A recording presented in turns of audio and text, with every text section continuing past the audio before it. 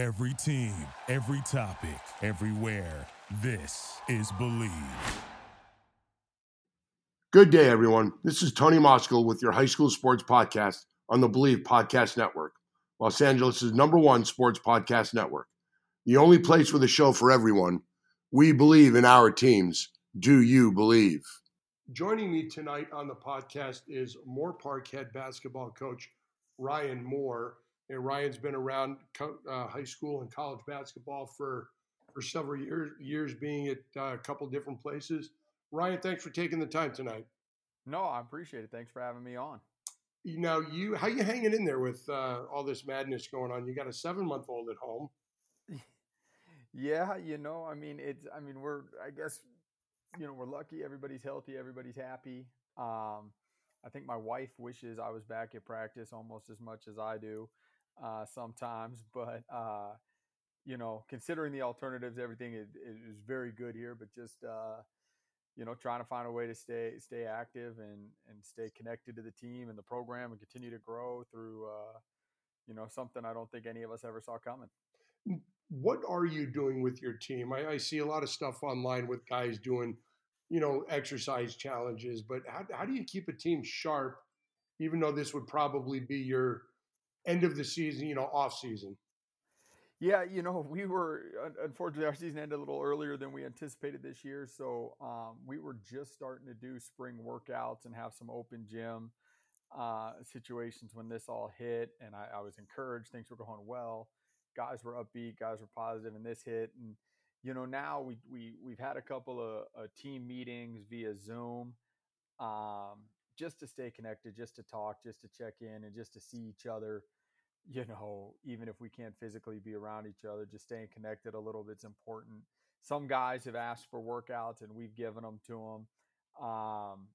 Some guys, that's the last thing on their mind right now. They're stressed out about this, and so we don't try to bombard them with basketball.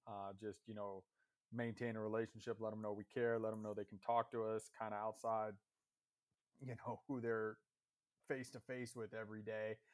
If they kind of need an outlet or need to ask some questions. One of our guys is organizing a Fortnite tournament for the entire program, which will be fun, I'm sure. I had our first preseason, planning and goal setting meeting with one of our players today via Zoom, and we've got those set up throughout the week. So, really just using technology the best we can to make the best of a strange situation. Crazy situation. Now you're a Crespi alum, as am I. I'm a few years before you, but you were 98 and your brother Andrew 01. When you guys were there, did you get a chance to play on the same team together? We didn't. It was high school sports were so much different back then. There was kind of I don't know if it was an official policy, but there was freshmen don't play varsity kind of thing at that time, unless in just rare situations. And so we played some summer league games together here or there. Um, when we needed a few extra bodies because football guys were missing or whatever. But in terms of regular season, not really, or not at all. But his JV team was him, a guy by the name of Mike Luderer, who ended up transferring to Notre Dame and being really good over there, and then Greg Gunther, who went on to play football and basketball at SC. And so their JV team was pretty good all on their own. Again, Greg went to Taft as well. I met him a couple years ago. He came to our school and did some stuff through a thing called the Ironman Project, and we had a great talk about Crespi and Taft and just the whole thing. Now, what were the strengths of your game and your brother's game, and who was better? Well, I like to take credit for how good he ended up being. I think us older brothers take pride in the beatings we were able to, kind of dole out in the driveway growing up. He was definitely the more skilled player. He was 3 years younger, but he was always, when I was growing up playing, he was always at our practices and then going to his own, and always at our games, and then going to his own and doing all that. And I think, that's a huge luxury. I was a shooter. I was a gunner. Andrew was definitely more of a complete player that could shoot it still. He was bigger, stronger, faster, just in every way, shape, or form. He was a better athlete. But I wouldn't mind a little 5-spot stationary shooting competition every now and then. I think I could hang with him in that. At what point did he or did you kind of see, I better get my licks in now because he's going to pass me up soon? Probably my junior year of high school when he was in 8th grade. And, we saw high school around the corner and Chaminade High, ironically, was really good at that time. And he had a bunch of friends that were going there, that were trying to get him to go there. And my parents were just in love with the mission of Crespi, and basketball was kind of secondary. They figured if academics and the mission of the school were lined up, it was up to me and him to figure out basketball. And so junior year, he was coming and playing pickup. I was driving, and he would come play pickup with us in the spring and summer at Crespi. And I kind of went, I'm glad I'm getting out of here because it's his turn. And my friends and I all joke, and I'm not sure we're really joking. If freshmen had been on varsity for us at Crespi at the time, I might not have played at all my senior year because he There was. would have been a guy named Moore on the team, but not Yeah, you, right? yeah, there would have been a Moore, but it might have been a Moore, not our Moore. So, he was just a special player, and I'm biased as his brother, but the things he was able to do in high school and then in college were a lot of fun to watch. And you both went on to play in college. You went up to Cal Maritime, and he obviously went to USC. Um, did you guys play for Dick Dornan or Russell White? I played for Pat Urena my first 3 years, and then Dick's first year as the head coach was my senior year, and then Andrew played for Dick all 4 years. Fat Pat Urena went to Fairfield. He was in my grade. No, and he was Fairfield's all-time leading scorer when he left there. And he could shoot the lights out.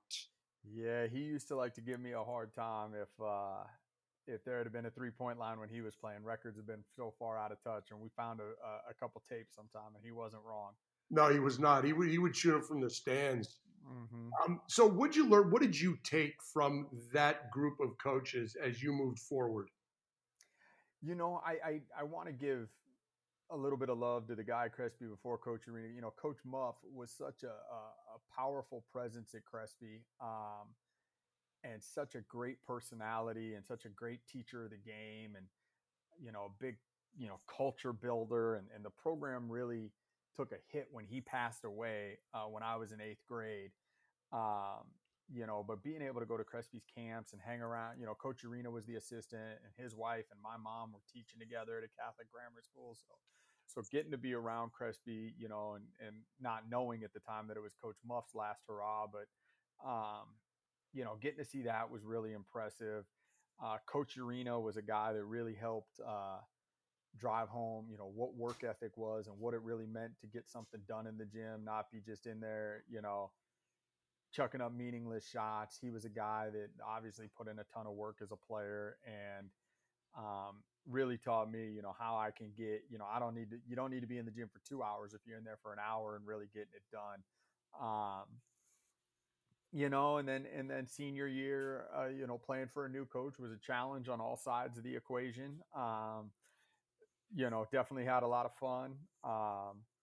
You know, Crespi's a place where brotherhood isn't just preached, but it's lived, and it's a big part of what goes on. So getting to go through that with guys that are still some of my best friends to this day was an unbelievable experience. Yeah, it's crazy how when I go back and do a football game there, and you see all the alums and everything, and it's great to see people and catch back up with them. Now, how did you get into coaching? You went to Cal Maritime, obviously graduated, played there. How did you get into coaching? Well, I played for a guy, Cal Maritime, right, like 3-4 years before I got there, was a perennial bottom of the NAIA, 0 wins, 1 win, 2 wins a year. And they hired a guy by the name of Dan Dion to come be the head coach.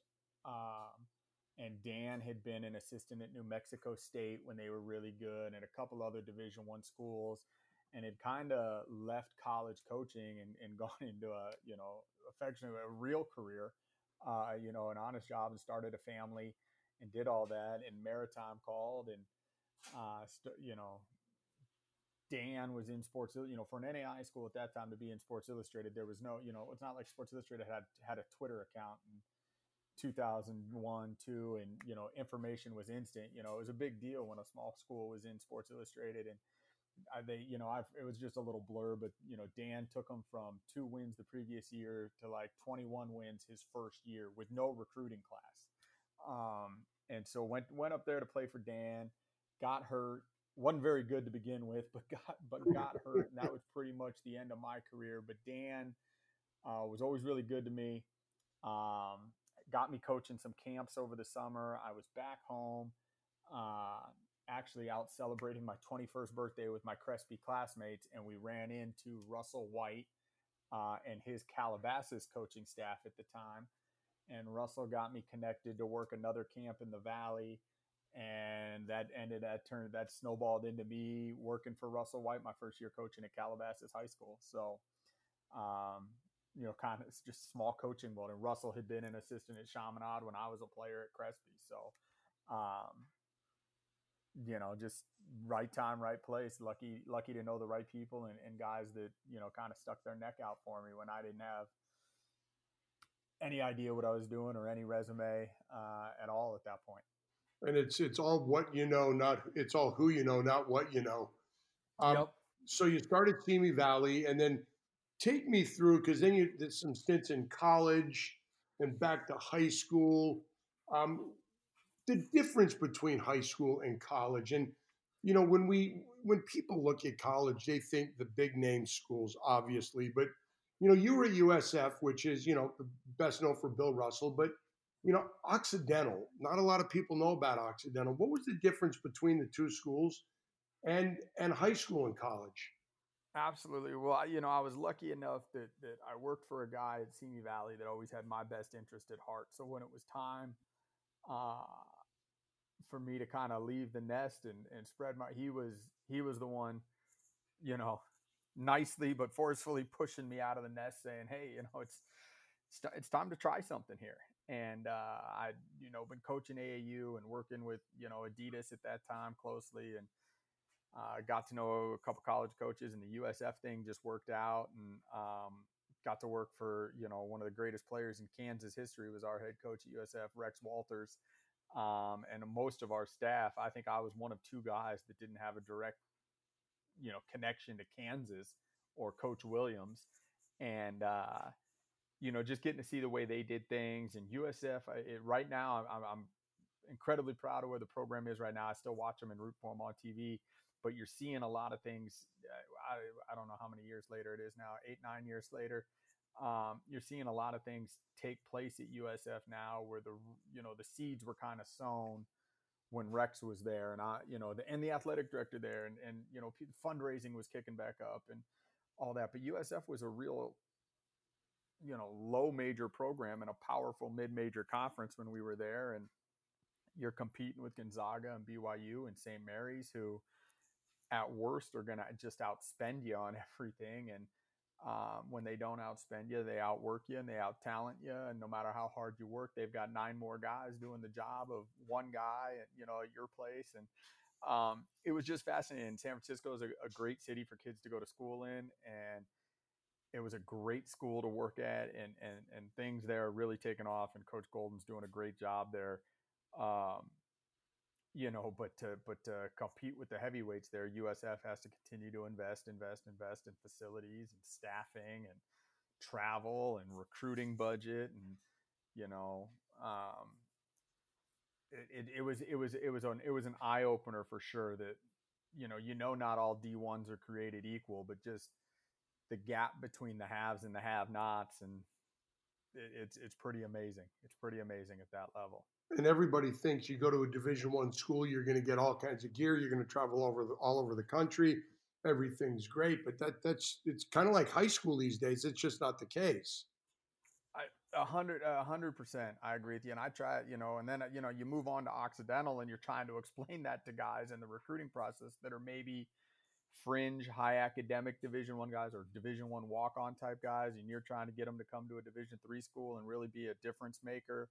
And you're trying to explain that to them without sounding completely self-serving. through the recruiting process, which is a challenge.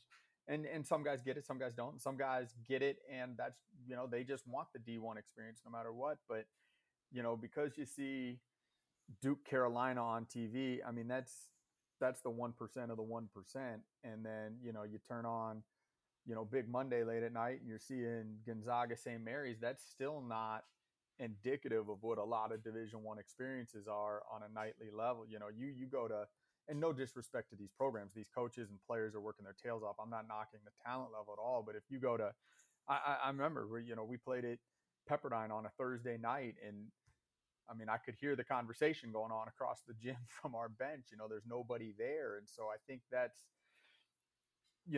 not to knock the talent level. That's not to knock the work ethic of anybody involved at that.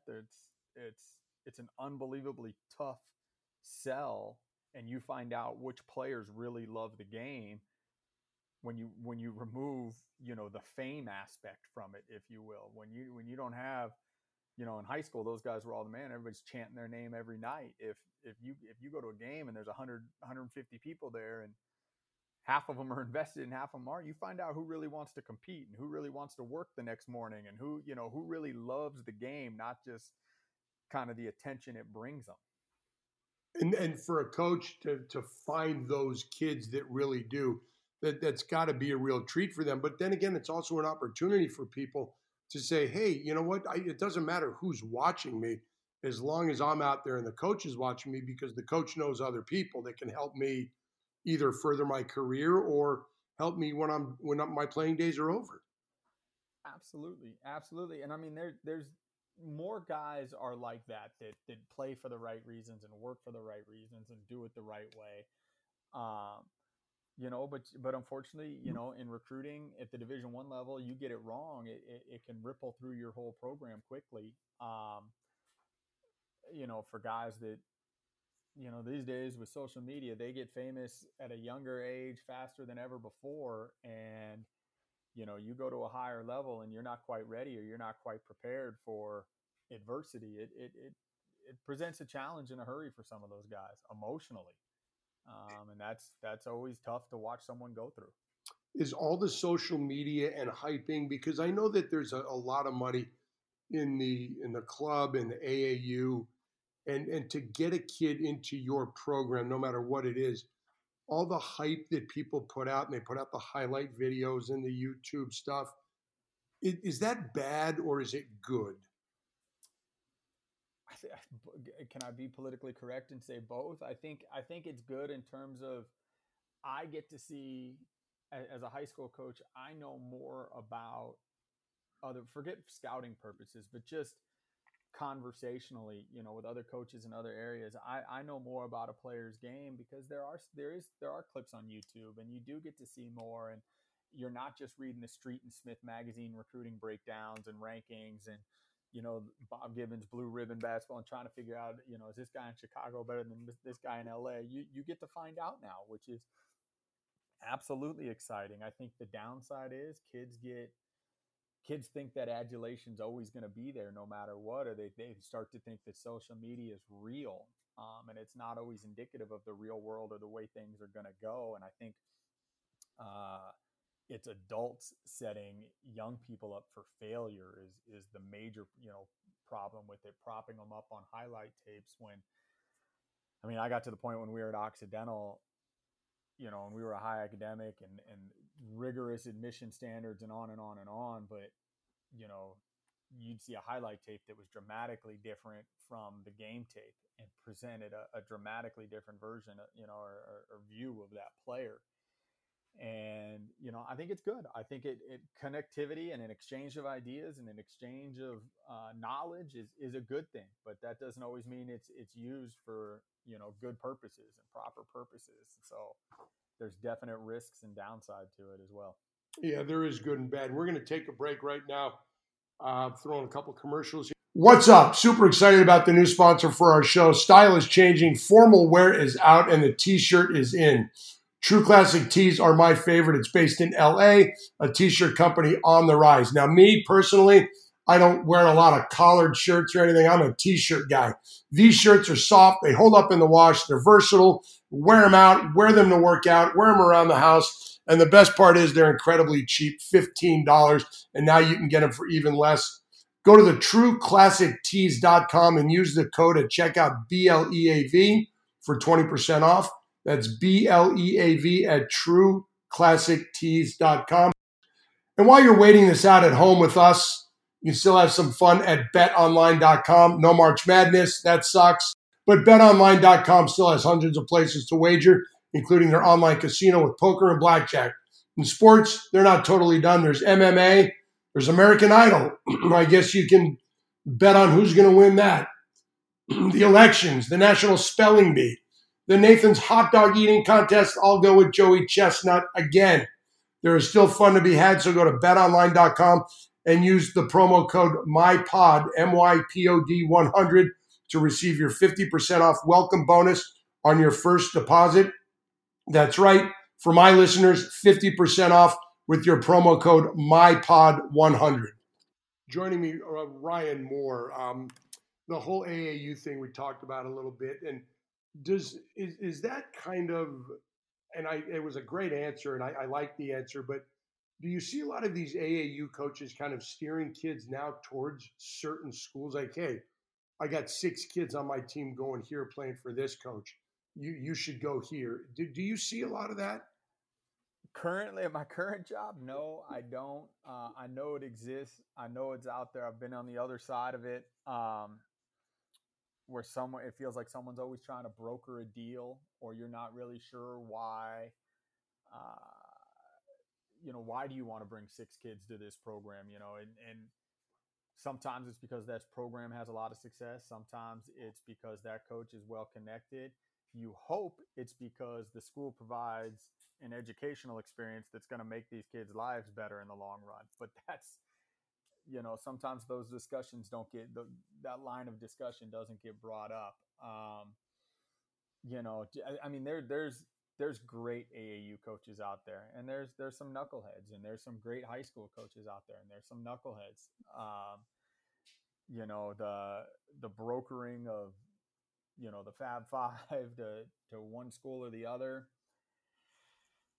This is definitely more of a buddy generation where it happens. Whereas I think in years gone by, guys go, no, I'm going to go there and do my thing, and I'll see you on Friday nights. It doesn't happen as much anymore. The super team era is here for sure.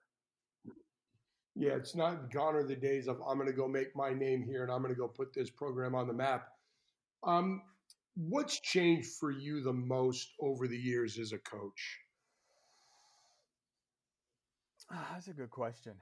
I think how you, your amount of communication with parents has definitely changed. When I first started coaching and, coaching for a guy with a strong personality like Russell White, there's minimal parental interaction at that point beyond walking in and out of a gym or a designated, group team parent meeting. I think now you've got to be way more proactive with parental communication. You've got to be way more willing to have one-on-one conversations. And let me be clear: the Russell of 20 years ago is not the Russell of today. I don't mean to say, he hasn't updated at all. And he's one of the guys that I think that helped teach me how to evolve in that area. I worked for a guy at CME, Christian Oran, that, we jokingly called the mayor. But we didn't have a ton of parent meetings when we were at CME. Things have just changed. You have to keep mom and dad in the loop. And if it's not just in the loop, you got to keep mom and dad on board, because a lot of times you lose mom and dad these days, you lose the player in a hurry, and not just emotionally, but in this day and age, they're leaving your school in a hurry. If mom and dad aren't happy. And a lot of times, unfortunately, you leave mom and dad out of the loop, then you're out of a job. Yep. That's for sure. And I think that's one of the unfortunate things about not only basketball, but high school athletics in general. You find your way to Moore Park, and you've been there for a couple of years. How did you find your way out there? I was out of coaching for a year and thought I was done. Like, just thought, you know what, it kind of, was at Occidental, had a great thing going. We were having a ton of success building that program back up. I was our recruiting coordinator. I was loving the kids and families we were recruiting there. Just having a blast. And our head coach called me in at the end of one season and basically said, look, I know you want to be a head coach, but he's still there right now. And I thought he might be at the end of his rope when I was there. And, he just said, I don't think it's going to be here for a while. I care for you. I want to be honest with you. And okay. And so the Chaminade job opened up, and took that, and probably didn't have my head up and my eyes open to the situation we were walking into, but it was a great learning experience, and still have a lot of love for a lot of the kids and a lot of the families over there. But when that ended, kind of thought maybe I took my shot at this and I'm done. And then my wife, who was my girlfriend and fiance through that process, kind of nursed me back to health and said, well, maybe you're not done with this. And, she had a couple of conversations with a couple of my friends without me knowing, and a couple of them, hey, why don't you come work out a few guys? And slowly and gradually got back in the gym. And Paul Tate at Heritage Christian, who's been, we kind of came up as assistant coaches in the Valley area together. And, he reached out and said, hey, why don't you come help out at Heritage this year? And at first it was just show up when you can. And I think Paul and my wife both knew it was going to turn into much more than that pretty quickly. And they were smarter than I was, and end up having a blast over there, and really thought, you know what, I was having a great time being good cop. I didn't have to, make any of the final decisions. I could work kids out, help with game planning, pick kids up on the bench when they came out of the game, but I never had to be the bad guy. And coming off my previous situation, that was kind of a shot in the arm for me, and kind of thought maybe I'll just hang out at Heritage and do this. And didn't really have plans to get back into it. And the Moorpark job opened up, and I knew some people in the community, and I knew one of the administrators who had been the athletic director at Simi Valley when I was there, and things just kind of fell into place despite, to be honest with you, my resistance at first to jump back into being a head coach. And the more I talked to people in Moorpark, the more I talked to people about Moorpark, the more I talked to our administration at Moorpark through that process.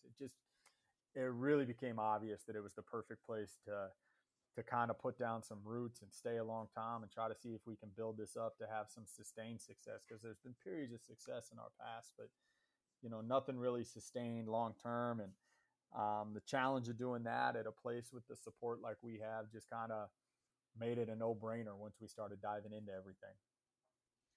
When you get to Moorpark, you find a familiar face here, Tim Lins, who was at Crespi. Yep.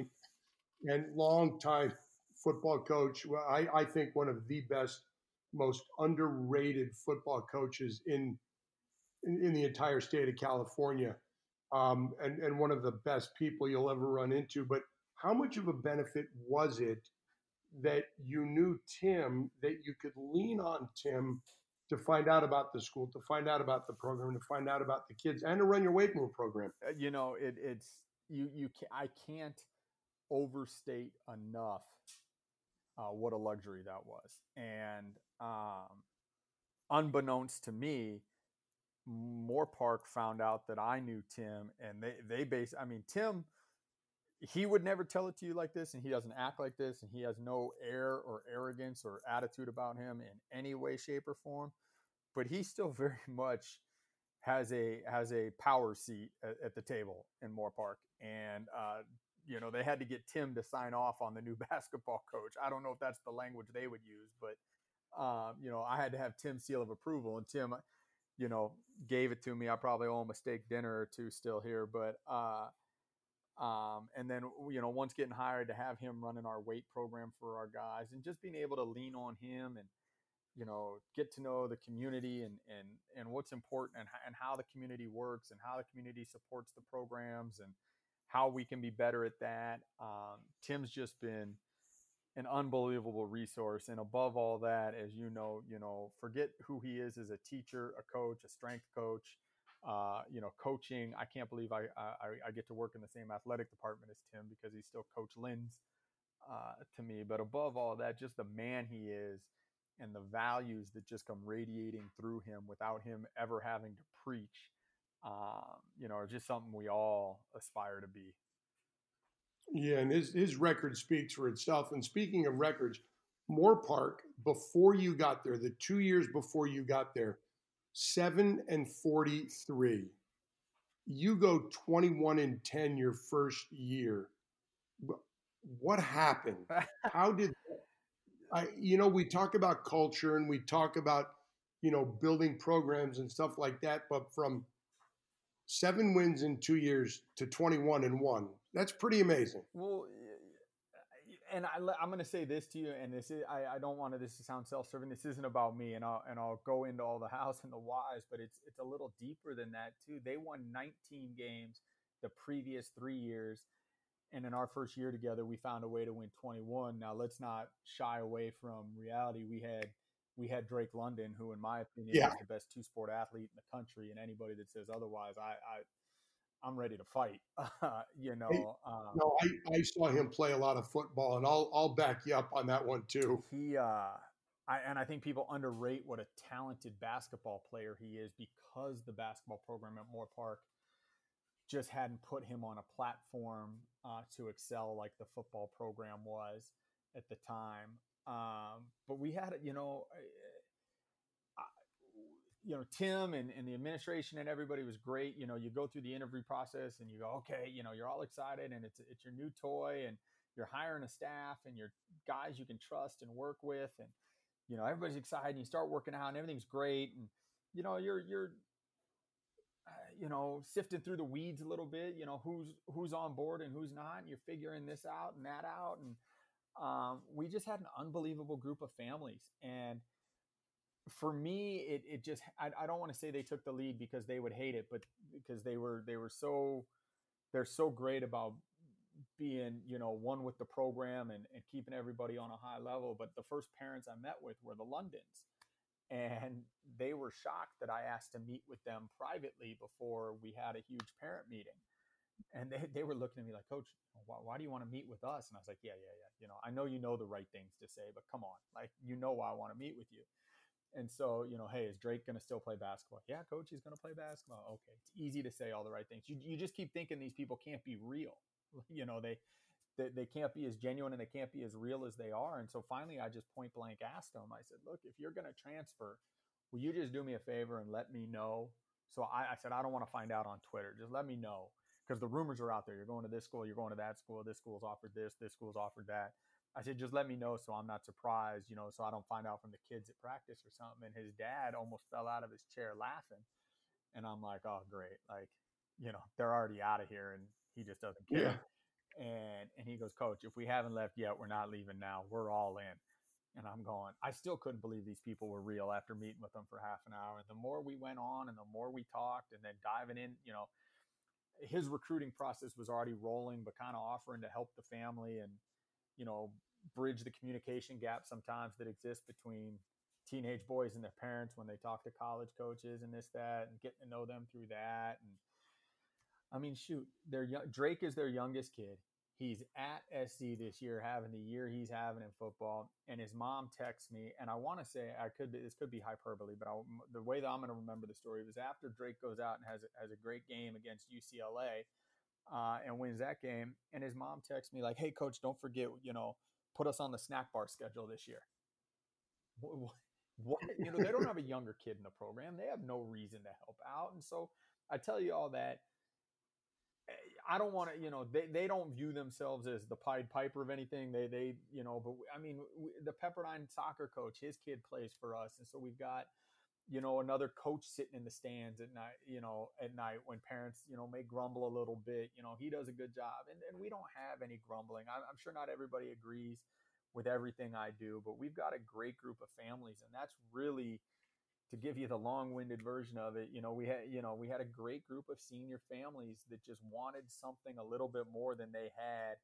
And it wasn't easy. They didn't always love that I was telling their kids we were going to meet at 6 o'clock to get shots up and, hey, we're going to do this and hey, we're going to do that. It was a little more taxing on them at times than they were used to. But they bought in and they understood that more needed to be done. And We had Noah Matera go on. He's playing baseball, or what, before it got canceled, he was pitching at UNLV as a freshman this year. And,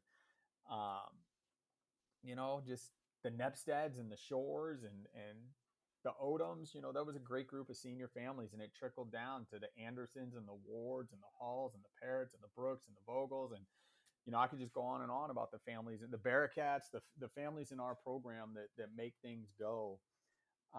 That's why our culture is able to thrive and able to excel, because we don't get a lot of grumbling on the car ride home with, I can't believe your coach did this, or I can't believe your coach did that. Like I said, they may not always agree, but I don't think we're getting second guessed and called names on the car ride home. I think it's supportive. And when they do have questions, they ask them at an appropriate time, and we all handle it and move forward together, because I have no doubt that our families, our players, our administration, and the town, want Moorpark basketball to be good now and long-term and consistently. And so if we all work backwards from there, we tend to end up on the same page.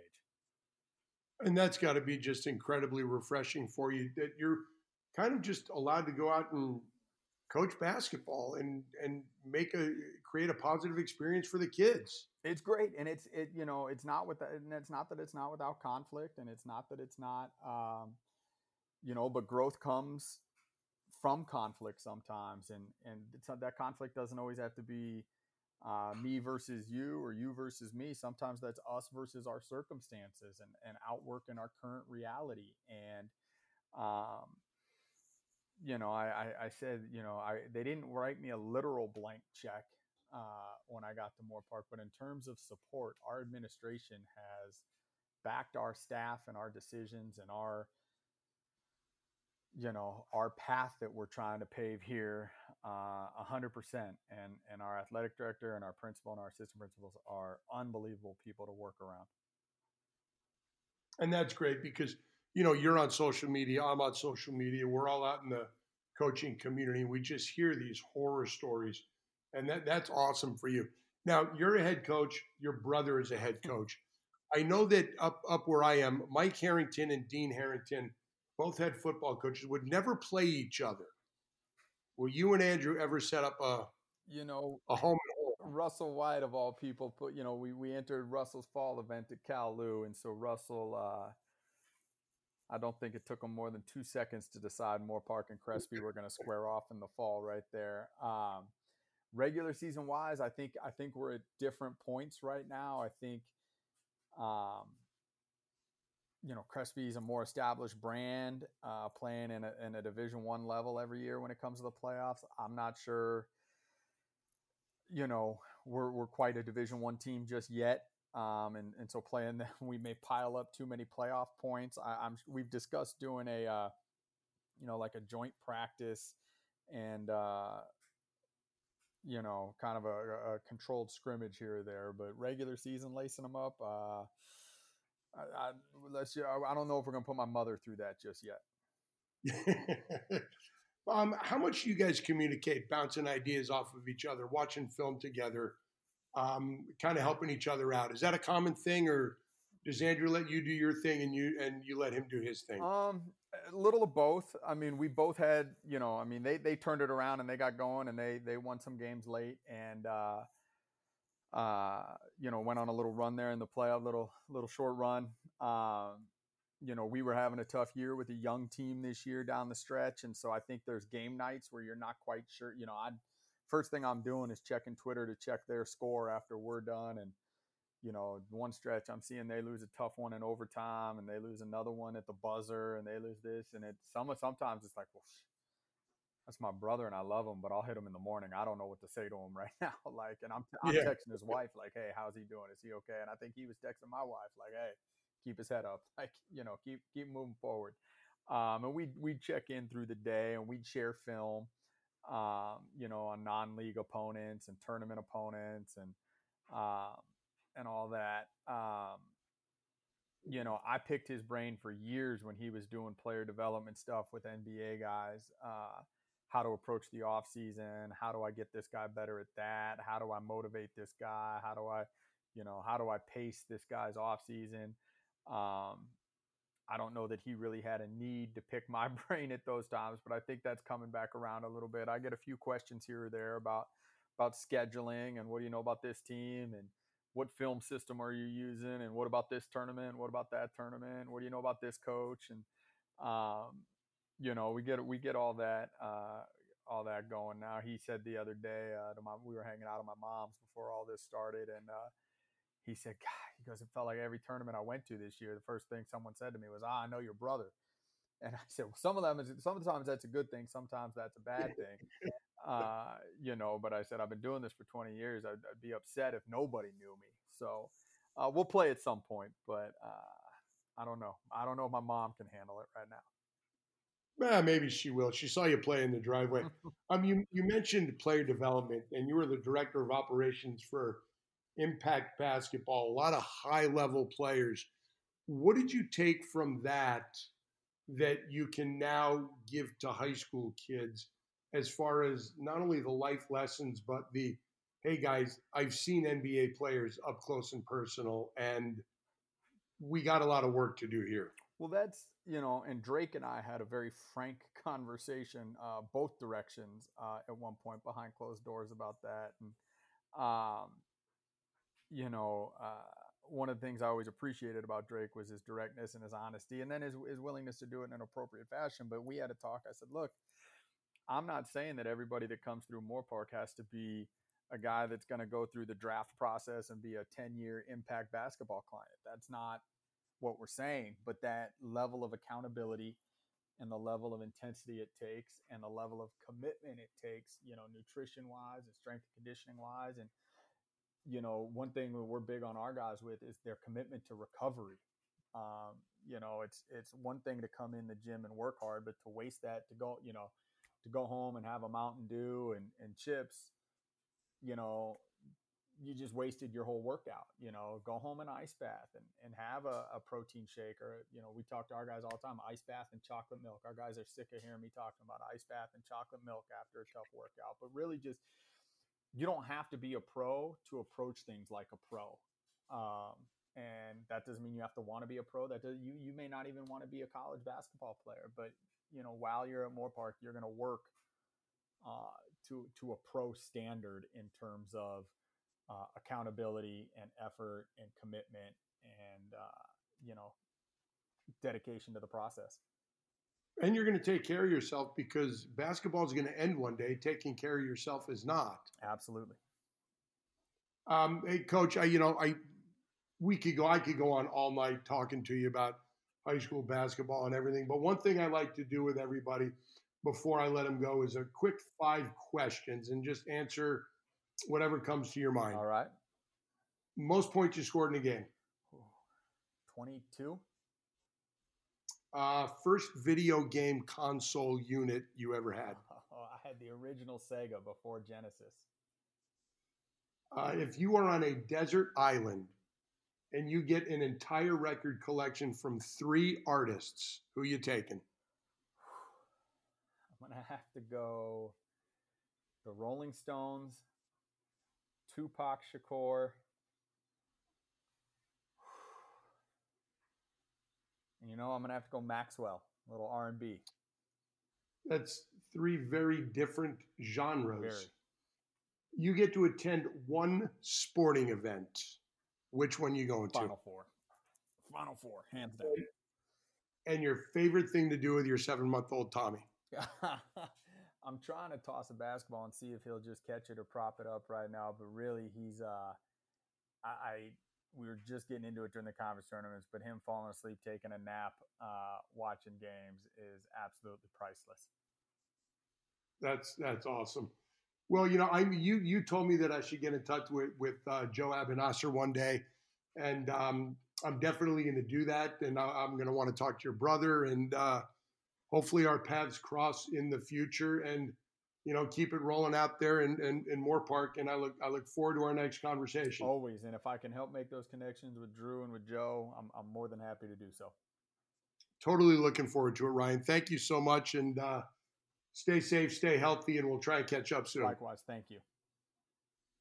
That was Ryan Moore from Moorpark High School. If you enjoyed the show, please subscribe. If you have any suggestions for the show, please hit me up on Twitter at Tony Moskal or via email at tonymoskal@gmail.com.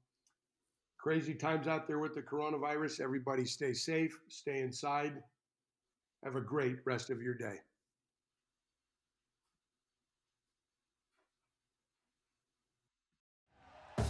Thank you for listening to Believe. You can show support to your host by subscribing to the show and giving us a 5-star rating on your preferred platform. Check us out at Believe.com and search for BLEAV on YouTube.